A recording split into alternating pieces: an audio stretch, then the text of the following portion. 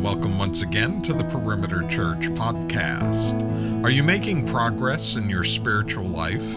Do you have trouble defining what progress is? Jesus doesn't. Lead teacher Jeff Norris starts the new series, Colossians, the Supremacy of Christ, with this sermon entitled Progress and Gratitude, which covers Colossians chapter 1, verses 1 to 14. For more information and to watch or hear other sermons, please visit our website at perimeter.org. Thank you for joining us today. Good morning, Perimeter Church. Today's scripture reading comes from Colossians chapter 1, verses 1 through 14. Paul, an apostle of Christ, Jesus by the will of God, and Timothy, our brother, to the saints and faithful brothers in Christ at Colossae, grace to you and peace from God our Father. We always thank God, the Father of our Lord Jesus Christ, when we pray for you. Since we heard of your faith in Christ Jesus and of the love that you have for all of the saints, because of the hope laid up for you in heaven. Of this you have heard before in the word of the truth, the gospel, which has come to you, as indeed the whole world it is bearing fruit and increasing, as it also does among you, since the day you heard it and understood the grace of God in truth. Just as you learned it from Ephesus, our beloved fellow servant, he is a faithful minister of Christ on your behalf, and has made known to us your love in the Spirit. And so, from the day we heard, we have not ceased to pray for you, asking that you may be filled with the knowledge of his will in all spiritual wisdom and understanding, so as to walk in a manner worthy of the Lord, fully pleasing to him, bearing fruit in every good work and increasing in the knowledge of God, being strengthened with all power, according to his glorious might, for all endurance and patience with joy, giving thanks to the Father, who has qualified you to share in the inheritance of the saints in light. He has delivered us from the domain of darkness and transferred us to the kingdom of his beloved Son, in whom we have redemption, the forgiveness of sins. This is the word of the Lord. Praise be to God. Thank you, Mike. Let's read aloud together our prayer of illumination. Almighty God and most merciful Father, we humbly fall before your majesty and ask that the seed of your word, now sown among us, may take such deep root that persecution may not uproot it, nor the thorny cares of this life choke it. Instead, as seed sown in good ground, may it bring forth 30, 60, or 100-fold, as your heavenly wisdom has appointed. Amen and amen. Many, many years ago, when I was a teenager, I did something really stupid. How many of us can start a sentence that way? Especially if you're a teenage boy. Not that teenage girls are incapable of doing stupid things, but teenage boys, man, that's kind of what we're known for, right? Frontal lobe has not fully developed. We are spontaneous, impulsive, and we just simply don't think sometimes. I was with a group of friends at a nearby lake close to the town I grew up in, and we were just hanging out, and somebody at some point, may have been me, I don't remember, said, "Let's swim to the other side." It wasn't close. You know, the distance was pretty far, but in our minds, we thought, let's do it. You know, the motivation, I don't know. Perhaps let's see if we can do it. Let's prove that we can do it. Let's challenge ourselves. I don't remember the motivation. It was just simply, let's do it. And we all said, okay. So we start swimming. We get about maybe halfway and realize, wow, this is a lot farther than we thought. But we somehow, in our extreme intellect, thought we shouldn't go back. We might be farther than we think. Let's keep going. And so we kept swimming. And the more we swam, the more it felt like the other side of the lake was getting farther away. It felt as though we were not making any progress. And I had switched at this point from freestyle swimming, overhand, to I was just floating on my back, doing this number, and just trying to make some, and then you turn around and you tread water to sea and you just go, oh no, I'm nowhere closer. Now, truly, there were moments where I thought, this is the end. I'm not gonna make it. And there were moments when I looked at some of my buddies and thought, they're not gonna make it. And a boat comes by and sees all these flailing teenage boys in the water and says, do you guys need help? To which we immediately said yes. And so I think there were 6 or 7 of us, we pile into this little boat and he takes us to shore. It saves our lives. Like I would have died that day, for sure. So teenage kids, don't emulate me in that. Don't ever try to swim across a lake. It's not as close as you think, okay?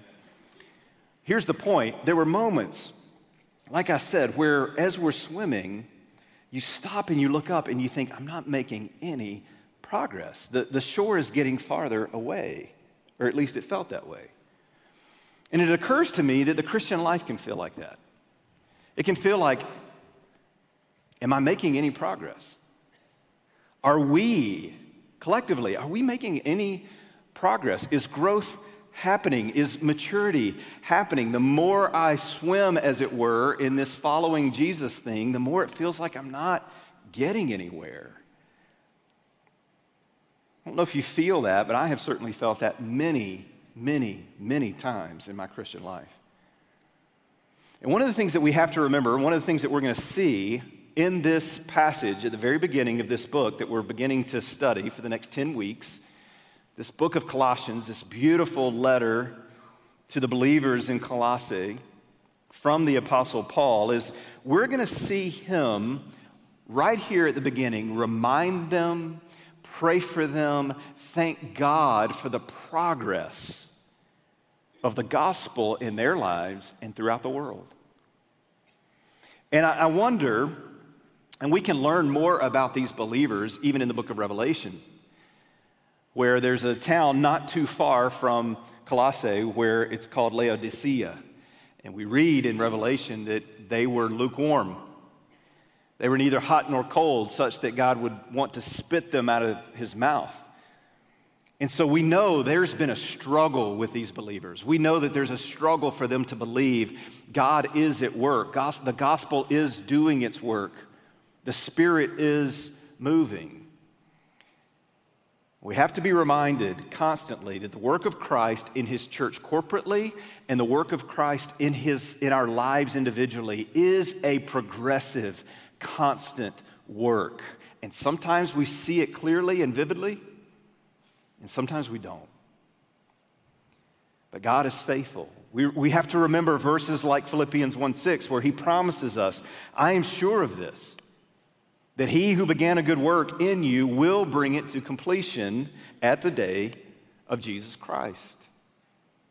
Sometimes that feels like, if you're just being honest, and you're a follower of Jesus, it feels like that's an empty promise sometimes. Are you going to do that? Because I just don't see it. I don't sense that work is being done, but it is. It most certainly is. Think of 2 Corinthians 2:14, where it says, but thanks be to God who in Christ Jesus always leads us in triumphal procession, and through us spreads the fragrance of the knowledge of him everywhere. It's happening. He is doing a good work within us. The fragrance of the knowledge of Jesus is going in and through his church, individually and corporately. But if you're like me, you can begin to doubt that in seasons of discouragement, where you feel like you've been treading water and you're not making any spiritual progress. So good to study books of the Bible, to not just take little pieces here and there. We do that from time to time. We have teaching series where it'll be more topical in nature, where we'll have a topic that we're studying and then dig into the Word. But it's always good, and we try to do this often, to walk through a book of the Bible, to see what God would have for us and understanding the progressing nature of an epistle like this one in what God is teaching his church then and his church now. A couple of just very quick tidbits on this letter. It's written by the Apostle Paul. It's probably written somewhere around 61 to 63 AD. He wrote it from Rome while he was in prison. And it's written to this little town in modern-day Turkey. If you want to think about it, that helps you. If you kind of think geographically, you want to see it on a map, think modern-day Turkey, somewhat southwest corner. And this is the town of Colossae that he wrote to. Paul probably didn't found this church, but it was founded, it was planted and started on his third missionary journey, probably by Epaphras, who he refers to in this passage. A co-laborer, a co-worker in the gospel work as Paul was making disciples and starting churches throughout his missionary journeys. Let's jump in, verses 1 through 3. I'm going to read it again.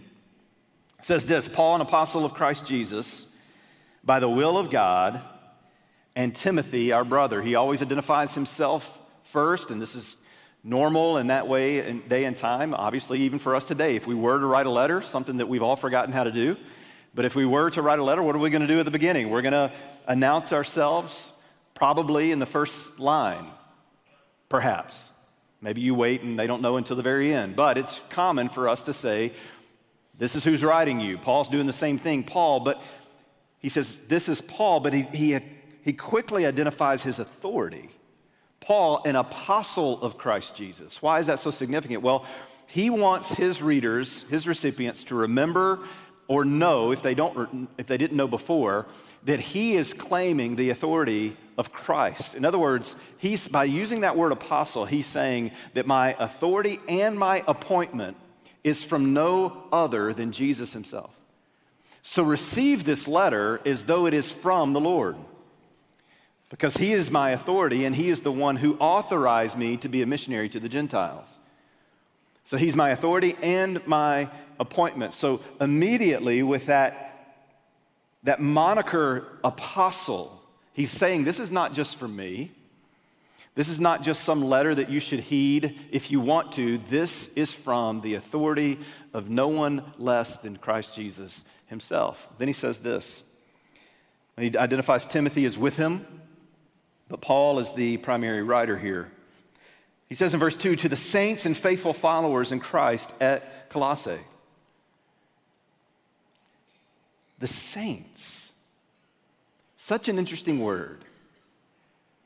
I guarantee you that if you went to these believers, these Colossian believers, and you said, do you feel like a saint? Do you identify yourself as a saint? They would say no. In fact, as we learn more, as we get into this book and we learn more about their struggles and things that they're believing that are outside the gospel, they don't even look like saints. But they are, right? And for some of us, perhaps you grew up in a Roman Catholic background where this idea of sainthood is only for the ultra-spiritual, and the church has to pronounce sainthood upon you. We, in the evangelical Protestant faith, understanding the scriptures to say something very different than that, and it's this. It's that all believers, if you have believed upon Christ, you are, in God's eyes, a saint and a sinner. You still struggle with sin, but here's the key, because the righteousness of Jesus cloaks you now. It's not your righteousness, it's his. Through faith in Christ, you are now covered, as it were, in the righteousness of Christ, so that when God looks at you, he sees Jesus in all of his perfection and all of his righteousness and all of his goodness, such that God calls every believer a saint, which is profoundly awesome. Because we don't feel that way. We know our struggles. We know we still wrestle with sin, but yet we are in Christ saints before the throne of God. And so he says to them, to the saints and faithful brothers, he's not making two categories here. That's all one category. Brothers, that word in the Greek is brothers and sisters.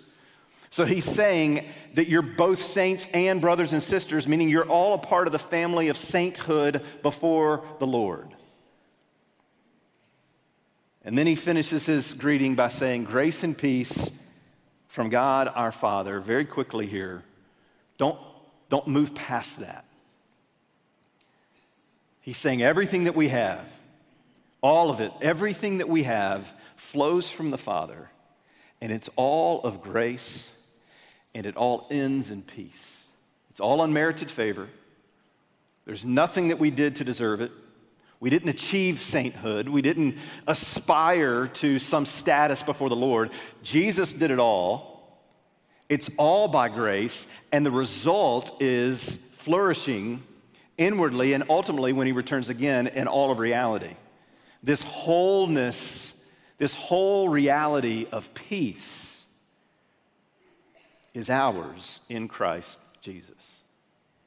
As we progress, though, to the very first thing he begins to address with them after his greeting, I'm going to give you three things that we see that should mark, and don't be overwhelmed. Sometimes when pastors or people say, this is what we should do or should be about, that word should can really overwhelm us. Well, I feel a weight with that. Don't feel that.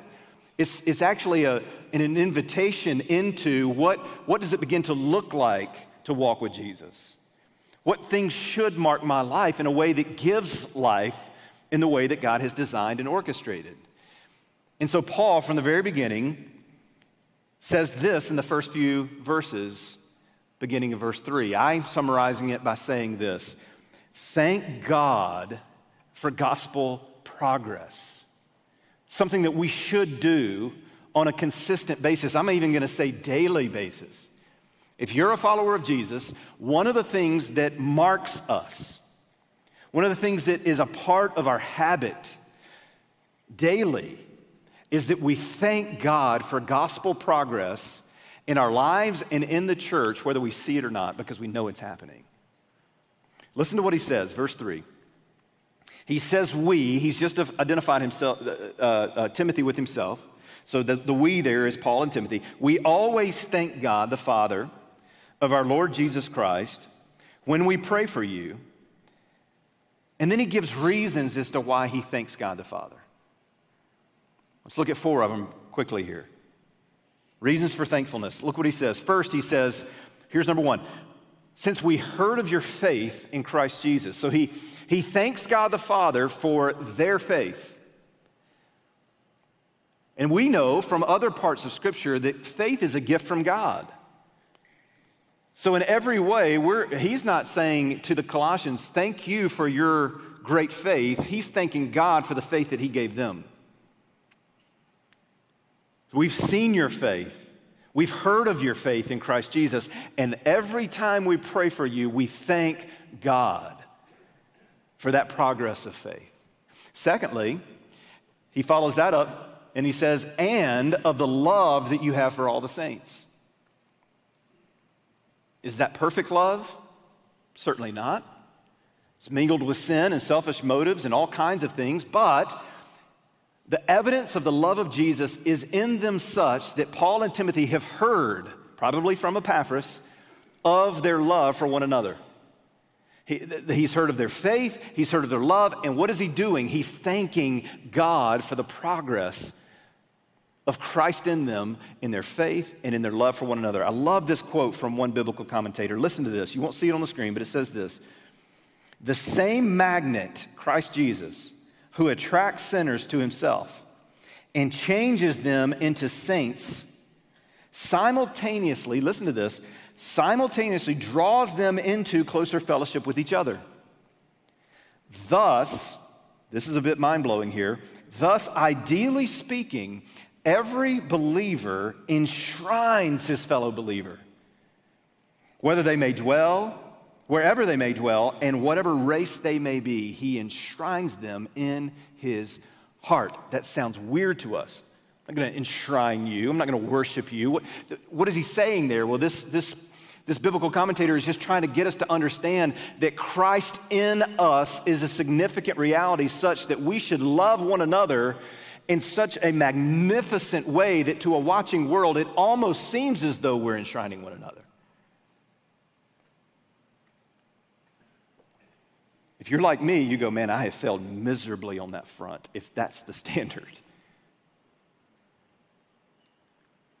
Some of you know this is a bit of a soapbox for me. How we love one another. Jesus said this. How we love one another is the evidence of who we are in Jesus to a watching world that knows nothing of him.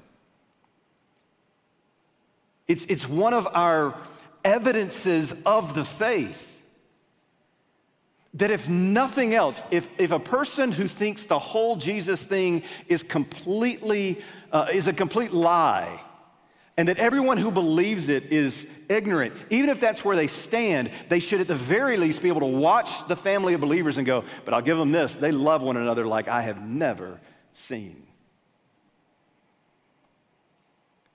They even have disagreements among one another in certain arenas of life and how this should happen and how this should happen but they love one another.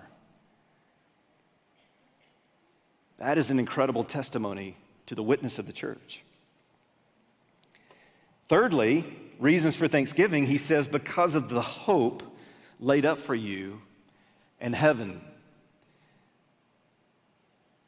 That triad, we've heard that before, right? Faith, hope, and love.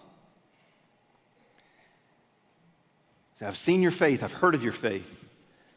I've heard of the love that you have for one another and the hope, our glorious hope, the hope that we have laid up for us in heaven. Where is all this headed? It's headed not to an unsure, wishful thinking hope. It is headed towards a sure, solid, concrete hope, anchored, guaranteed in the seal of the Holy Spirit upon each and every believer. Paul says, whether you feel it or see it or not, Colossian believers, listen, your faith, your love, the hope that we have laid up for us in heaven is enough to thank God every single day. Every time I pray for you, I thank God for these things. Because it's happening. He's at work. But he gives one more reason.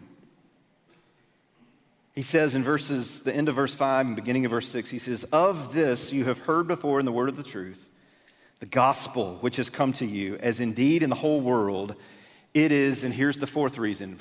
Verse 3 was faith, love, and hope. Then he says, it is bearing fruit and growing. The gospel on which you believed when Epaphras and others came through your town and proclaimed the gospel and you believed upon it and the church was birthed, that same gospel, it's not just happening where you are, Colossians, it's happening everywhere. It's bearing fruit and growing throughout the world. Listen to these quotes from a couple of second century believers. Justin Martyr, you may have heard of him. It's where we even get the phrase that we were martyred for the faith, as he was the first martyr of the church. He was a second century Christian philosopher. Listen to what he said. He said, there is no people, Greek or barbarian or of any other race, by whatever appellation or manners they may be distinguished, however ignorant of arts or agriculture, whether they dwell in tents or wander about in covered wagons, among whom prayers and thanksgiving are not offered in the name of the crucified Jesus to the Father and Creator of all things. Justin Martyr is essentially saying there are people of all walks of life, doesn't matter socioeconomic status or race or anything about who they are, where the gospel has not taken root throughout the world. Tertullian, one of the second century early church fathers, he says this, we are but of yesterday, and yet we already fill your cities, islands, camps, your palace, senate, and forum. We have left you only your temples. The church exploded by the second century. The gospel is bearing fruit and growing. Listen to scripture. Acts 19:10 says, all those of the Roman province of Asia heard the word of the Lord, both Jews and Greeks. Acts 19:20, the word of the Lord grew and increased mightily. 1 Thessalonians 1:8 and 9 says, for not only has the word of the Lord sounded forth from you in Macedonia and Achaia, But your faith in God has gone forth everywhere, so that we need not say anything. For they themselves report concerning us the kind of reception we had among you, and how you turned to God from idols to serve the living and true God. I'll give you one more. Philippians 1, 12 and 13 says, I want you to know, brothers, that what has happened to me has really served to advance the gospel, so that it has become known throughout the whole imperial guard, and to all the rest that my imprisonment is for Christ. The gospel, it's good for the Colossians to be reminded the gospel is bearing fruit. The gospel that you believed, the grace of truth in Jesus Christ that you believed, that can become so enticing to begin to believe that is not really doing its work anymore. No, it is. It is bearing fruit and growing in you, through you, around you, to the ends of the earth. And it hasn't stopped for 2,000 years. And it won't stop until Jesus comes again. Sometimes there's pieces of art where if you stand too close to them, you don't get what's really happening in the picture. If you stand too close, you see too closely just a bunch of paint or whatever it may be that was used to create the image. But if you just take a few steps back and survey it from a farther distance, you go, oh, that's beautiful. That makes sense now. It's come into view. I think that's what happens a lot of times with us in our own personal lives. First of all, we can so individualize our faith that we lose the corporate reality of it altogether. And so when God wants us to be encouraged by how the gospel is going forth corporately, we're just looking selfishly and we're not even attuned to that. But even individually, sometimes we can be so close to the work of God in our lives. In other words, we're asking God, where have you been this past week? Where have you been even this past month? And we're so close in this timeline of events in our lives, and we're suffering and we're struggling and things are hard. But one of the things that God is calling us to do is would you just take a step back or 2, 3, 4, 5, and would you look at the whole landscape of your life and be encouraged at what I've done? Where you used to be, not a week ago, not a month ago, but 10 years ago. Look where you are now. Look at the faithful work of my grace in your life. You're not where you were, praise God. You're not where you want to be. But it's a faithful work of gospel progress in your life. Even more, we really struggle with this. Try to look outside of yourself and look at the work of God in His church throughout the centuries. Step back even from what's happening in America today. God, where are you? And step back and look at the whole of Christian history and say, oh, how glorious, God, of what you've done over the centuries for your name's sake. The gospel is growing. It is bearing fruit. It has from day one, and it will to the very end. Be encouraged. Secondly, as the passage continues, we get to verse 9, and we see that Paul asks God for gospel maturity in these believers.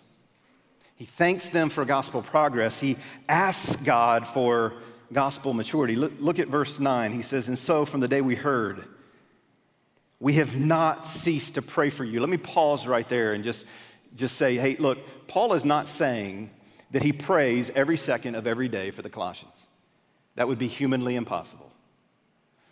What we need to understand is that essentially what he's saying is he's saying that we, Timothy and I and others, we pray with a fervency and with a committed spirit to pray for you such that it looks as though perhaps at some level that it's without ceasing. We pray with such regularity and fervency for you is probably the best way to read that. He says, we have not ceased to pray for you, and then listen to what he asks for them on behalf of them before the Lord. Ask that you may be filled with the knowledge of his will and all spiritual wisdom and understanding, so as to walk in a manner worthy of the Lord, fully pleasing to him, bearing fruit in every good work, and increasing in the knowledge of God, that you may be strengthened with all power according to his glorious might, for all endurance and patience with joy. I'm going to read that again, and then I'm going to give you one application. Listen to this again. This is what Paul says that he's praying for the believers in Colossae. That you would be filled with the knowledge of his will, in all spiritual wisdom and understanding, so as to walk in a manner worthy of the Lord, fully pleasing to him, that his delight is in you, bearing fruit in every good work and increasing in the knowledge of God. May you be strengthened with all power, according to his glorious might, for all endurance and patience with joy. There is so much that we could sink our teeth into in just those few verses. Here's the one application I'm going to give you. What if every single one of us who call ourselves Christians, every single one of us who are Christ followers, what if we began to pray that exact prayer for one another every single day? Every day, we go before the Lord and we just say, oh God, would you do these things in us? Would you do them in me? Yes, please do them in me. But would you do them in my fellow believer? And of course, pray for people by name in that.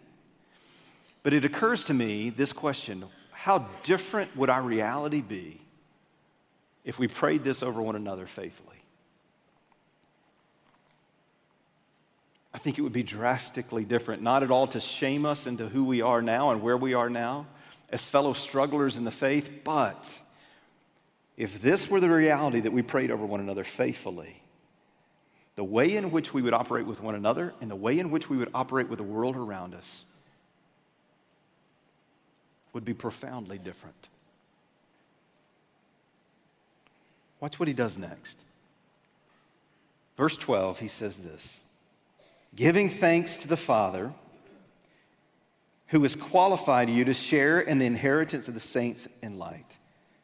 He has delivered us from the domain of darkness and transferred us to the kingdom of his beloved Son, in whom we have redemption, the forgiveness of sins. It's as if Paul, as he gets to, and of course he didn't write with verse numbers back then, but as he gets to verse 12, I absolutely love how he closes out this train of thought. Even though, side note, in the Greek, if you want to laugh about something and how Paul would get excited and just not stop, from verse 9 to verse 20 is all one sentence. He just gets so excited talking about this stuff. The gospel, how it's bearing fruit, what we should pray for one another, what he's done for us. And then he gets into where we'll go next week, the supremacy of Christ. And he just like, I'm not even going to put a period here. I'm just going to keep going because this is so glorious and so good. But this is one train of thought that he has right here, is he's talking about how I pray for you, Colossians, and how I want you to pray for one another. And as he gets through that little thought, he says, but why? It's as if he's asking, why? Why should we pray these things for one another? Why should I long for these things for you? To be filled with the knowledge of his will and to be filled with all patience and suffering with joy. Why? Well, he says this: because he qualified you. Don't miss this wording. He qualified you. He qualified you to share in the inheritance of the saints in light. And then he keeps going. Because he delivered us. Don't miss the wording.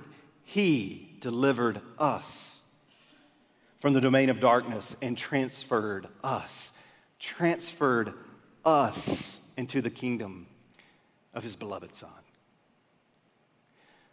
But it gets even better because he redeemed us, because he forgave us. Paul is just mesmerized here at the end of this thought. Why should we pray for these things? Why do we thank God for gospel progress? Why do we ask God for gospel maturity? Why? Because he's delivered us. Gospel deliverance, that's why.